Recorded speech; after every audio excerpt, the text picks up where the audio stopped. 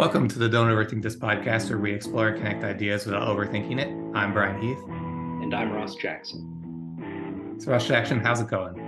It's going well. I've enjoyed our hiatus, but it's fantastic to be back. How about you? Yeah, it's going well. There's lots of stuff going on, moving and other life events happening. But another key question I have for you is, how do you know? Yes, well, I think that for me, I know because I found myself often thinking about how much I'm looking forward to it. So, given my time to think about anything, the fact that this kept coming up as, "Hey, I'm really looking forward to this," that's how I know. How do you know? I did not give it nearly as much thought as you have, but from what I gather from one of your posts, you were working at a place and this person would always ask, "How's it going?" followed up by the question of, "How do you know?" And that you've kind of, everyone was annoyed at first, but then people learned how to answer that question. So have you learned how to answer that question from that experience? And maybe you could talk more to like what that was like with inside that organization when this person was doing that. Yeah, so I mean, fortunately, I wasn't the first person that was directed to. The person was in a group of people and asked the question, and then followed up with how do you know? And the person stammered and failed and really answered the question poorly. But I remember thinking, in some regard, man, that's kind of a jerk move to Yeah. put somebody publicly on the spot. So, on one side, I was not enamored with it, but on the other, I thought, it's good to put focus on the fact that people will say things, and not that people didn't have the view that they were expressing, but that their positions are not really well formed or well grounded. So from that standpoint, I thought it was a good question. And I will say every time since then that somebody's asked me the question or some question like that, it doesn't throw me for a loop to have that as the follow-up question. That I do think it's a fair question to say, you've claimed a position. How do you know that that's the position? How Well, about you? this, You read it. yeah, I was like, boy, I hope no one asked me that question. Because I feel like the how's it going question most of the time in current American culture is really just a throwaway question of like courtesy and politeness and that sort of norm, as opposed to a genuine caring about how you're doing and how you're feeling. So I think most people probably don't reflect much on the answer of like, how's it going? Most people say, I'm okay. Or if something's really horrible, they'll be like, life's tough or something. But and I think generally most people who are asking the question and people who are answering the question don't really give it any reflection. But then that follow-up question really starts to indicate either, hey, this person's a jerk for diving deeper, or maybe they genuinely do care. And so they're trying to probe into a deeper sense of who you are and how things are going for you because maybe they care. Did you get a sense of whether this person actually cared or were they just kind of just thought it Well, was a so funny so question? so it's interesting that that's the interpretation, that the position that you've staked, because I mean, I think the person cared about as much as anyone ever cares when they ask that question in a group setting to somebody that they don't really know. So my guess is that the person cared very little about the answer. And he wasn't asking the follow-up question for more detail because he truly cared and wanted more granular insight. It really was the requirement for some substantiation for a position that one staked. So the person, I think, was trying to communicate in a very quick and basic way that when you come to brief me, when you come to present information to me, I'm going to expect that you have substantiation for whatever you tell me. So I don't think that it reflected that the person cared more and wanted granular insight. I think it was more there's a new sheriff in town, and this is the coin of the realm. That substantiation is the key. So I'm Which guessing then the power dynamic was such that the person who asked the question was higher in the hierarchy than the people they were asking. Like, would this person do oh that yeah, to their boss? Would they ask that question? to their boss? This person was, I think, the second highest ranking person on the base. It was So, a three star general, which is a fairly high ranking person. yeah. Do you think this person would ask that to their boss? Well, it depends. I mean, at that level, they have a degree of connection. I mean, they're all within a few years of each other. Most of them went to the Air Force Academy, so they depending on the relationship, they might. There is both the official hierarchy and distinction of position, but there's also a camaraderie that gets developed because so few people are at that level. You're talking about a handful of people who have known each other for 30 years. So, there's both the personal and the professional at play. So the person might, but it would be idiosyncratic. It still feels to be like I get the dynamic that you highlight, and I can see how that is like, hey, I'm sending a message of this is what's important. But I feel like there has to be other ways to do that other than make people just feel lesser. Because I feel like that's what that question does in the very beginning. It's like Yeah, you're going to be the person that gets destroyed first. Good luck with that.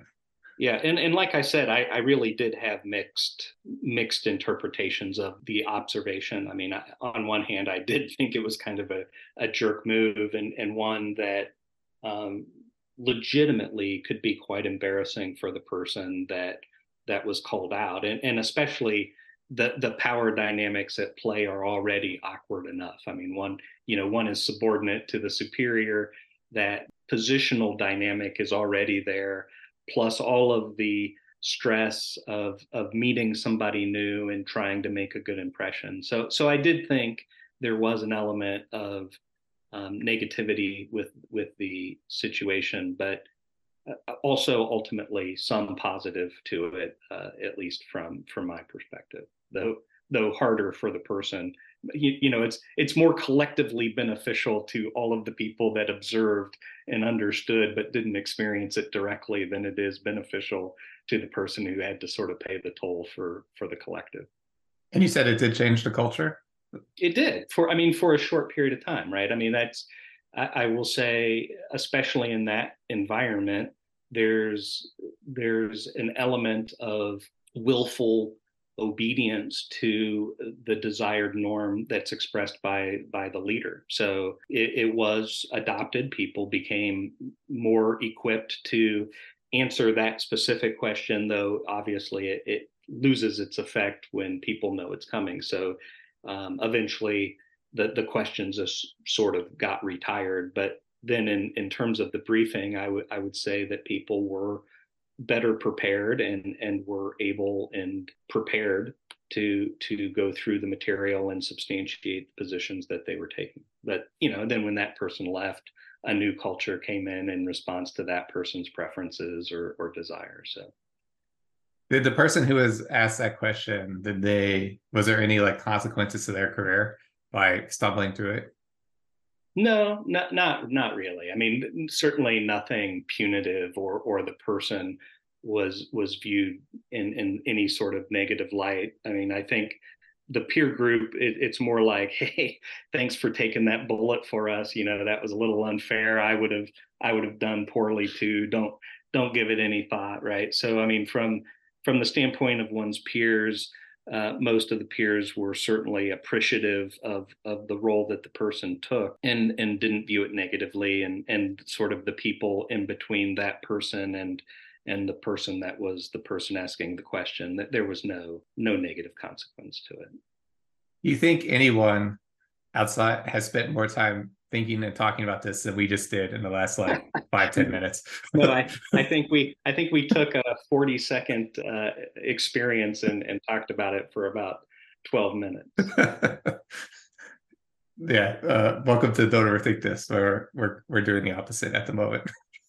So Dr. Heath, I'm curious. I think that you are increasingly observing organizations and organizational dynamics, and some of the pros and cons associated with freelance employment, where people aren't hired by the company on a full-time basis. It's more of a definitized contract where people to a lesser degree, can come and go as they please, and they can do the agreed upon work for the scope and money. So I'm curious, as you're getting more exposure to the model and seeing it as compared to the traditional model, what are some pros and cons that you've seen? Yeah, the pros of this is just like some of the things you highlighted, the ability, flexibility, the ability for people to kind of work on their own pace, do their own thing. Yeah, so from that perspective, just like a pure work angle, I think it's very valuable from just I would imagine, the worker perspective, but also honestly from sort of the management perspective, because to do it effectively, you have to actually think about what you're like, what's the work required? How long do you think it should take? What are the deliverables? These are things that you see wrapped up in like project management within inside organizations and also just general management, but often are very much lacking. But when you have a more formal, as weird as it is, free to get a freelance agreement going, you have to have a more formal agreement than what you typically think about for employment. But then because you pay that upfront formal cost, you kind of get a freedom at the other side to be like, hey, within this bounds, you can do whatever you want. Where within a general employment perspective, it's like you have a general agreement and you're kind of just constantly trying to guess what should be done. Even if things are well scoped out, it's so easy for management to just change it or do something different. And it has no bearing on any sort of financial aspect. They can just change it, be like, the new metrics this, drop that work, go do this thing over here. Where when you're with a freelance agreement, it's like, hey, we have a contract for this to happen, so it must be executed in that way, or we have to both mutually agree to change it. It can't just be a one-sided thing. Where if you're an employee, it's like it's definitely a one-sided thing. There's no option for that. Some of the downside is that the manager actually has to do their job. They have to actually manage and they have to actually come up with what is needed and really interpret what the organization wants and needs. So, I mean, it's really just more work for the manager, which I think the downside piece of all this is that I think most people are very bad at management and don't have no idea what they're doing. But I suspect if you required everyone to have to live in this world, they would start becoming better at it because there's like clear what to do. Like you must do this, you must get better at this, as opposed to just like vaguely walking through life at work and just sort of being like, go do this or go do that. Or it's odd that a formal contract results in more freedom than the opposite, that which you might think would be the case. So that's just kind of my observation so far. Just kind of observing it and dealing with it. Ultimately, I think it's likely the future of where more things are going. It provides more freedom at the same time of adding structure that is necessary to enable that freedom. Yeah, I definitely think that it's beneficial for work execution and work clarity. The specificity, which even within the parameters of the contracted work, it's not like the thing is defined in excruciating detail, but it is defined, I think, in a way that is more definitized than what typical in office type projects are defined, and that clarity makes execution more efficient. I think there's less ambiguity about what's actually required. I mean, I've worked in places literally where after a meeting where workload was assigned, the people who got assigned the workload got together and the first question was, does anybody have any idea what it is we're supposed to do? And starting with the fact that you could have 3 or 5 people that all got assigned this thing to do, and among the 5, nobody has an idea of what the task really is, other than there's a vague expectation that we have to do something. In the freelance world, I think that there's still a lot of autonomy, as you indicated, as far as the work execution, but there does tend to be a lot more clarity of, this is what we want, and this is the size of the box that we want it in, right? So in a organization, there's lots of inefficiency associated with people gold plating things, and they write a 30-page paper when a 5-page paper would be sufficient. So the contract in the freelance world really puts better parameters of look, this is going to be a 30 slide PowerPoint presentation, or this is going to be a 5-page paper, and there's a lot more clarity to then execute. I think it's so easy just to sit in a meeting and be like, do this work, do this work, do this work. And really what it comes down to is there's no thought. I think what the freelance model encourages is a deeper thought and likely a deeper commitment by both sides to really understand what is being asked and what is going to try to be delivered if one generally cares about the work they're doing on both sides. And I think, you know, again, at least in my experience, this can be about 1 page of description, right? There's the purpose, the objective, the product description, the schedule, and the amount of resources that the project is worth. And I mean that, at least in broad strokes, could be done on 1 page. But I think that managers tend to be busy and don't tend to want to define things that granular. So usually they're just busy enough to not be able to do that when they're executing in the sort of inter-office environment. And even with the freelance model, there can be legs where you know people take time to develop that. I will say, and I'm interested in your thoughts. My observation is that organizations respond better to editing something that is provided as opposed to generating something out of nothing. Yeah, I think my default position most of the time is to create something and then let other people edit, especially within organizational strategy or ideas that extend, say, across departments or something like that, because most people don't seem to desire to or have the time to actually take time to create and put something together, but they're more than happy to critique and add feedback. Although I have run into some things more recently where even positioning anything, people feel uncomfortable even replying to that.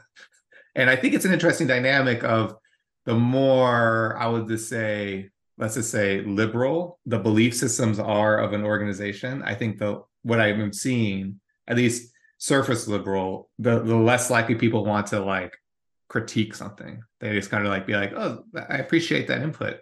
But like putting something on top of it feels like you're crushing someone's, ideals or something like that. At least that's a feeling I'm starting to see. So there might be some dynamic there that's interesting that like as organizations transition maybe from more of a modern to maybe a more postmodern perspective, that they have struggle critiquing and figuring out what to do because it's like anti the whole ideal. So, do you think that, based on your observations, that at least as sort of human tendencies, that there's more people that are critical than there are creative? So, you know, that given the sort of self-selection, people would gravitate towards critique rather than creating. So there might be a value in being the one that generates the first document, then that people can critique, because you're going to define 80% of what happens by being the one that comes up with the initial position. And then the political dynamic, where perhaps organizational inclinations and values either impede or don't impede the willingness to critique. I definitely think there's more people who are comfortable critiquing than there are creating. And I think we kind of see it play out in society in general, like in terms of like art and things like there's not many people who, are willing to take the risk to be an artist, to create something that pushes the boundaries. There's plenty of people who are willing to look at that and be like, that's still good or that's good. And I think it kind of reflects that if you have kind of too many people creating endlessly, it just sort of like creates this like mess of like, what does all this mean? And so there has to be some balance there, of course. So I think probably that kind of naturally breeds out a certain mix that probably happens eventually, or else the organization just explodes with like endless creativity that no one knows what to do with. And it just goes in like 20 million directions. And then it ceases to be an organization and just is some other sort of mess of loosely tied individuals. So you've culminated with the publication of the book, Thinking Analytically, and you have been writing 20 minutes a day for a year, and are continuing to do so. Do you think that practice and that discipline has made you more creative than you were a year ago? I believe so. And I think it's sort of this a natural thing that has occurred that as you start writing, you start making connections and this new thing start happening, as opposed to being like sitting down and be like, I'm gonna be creative today.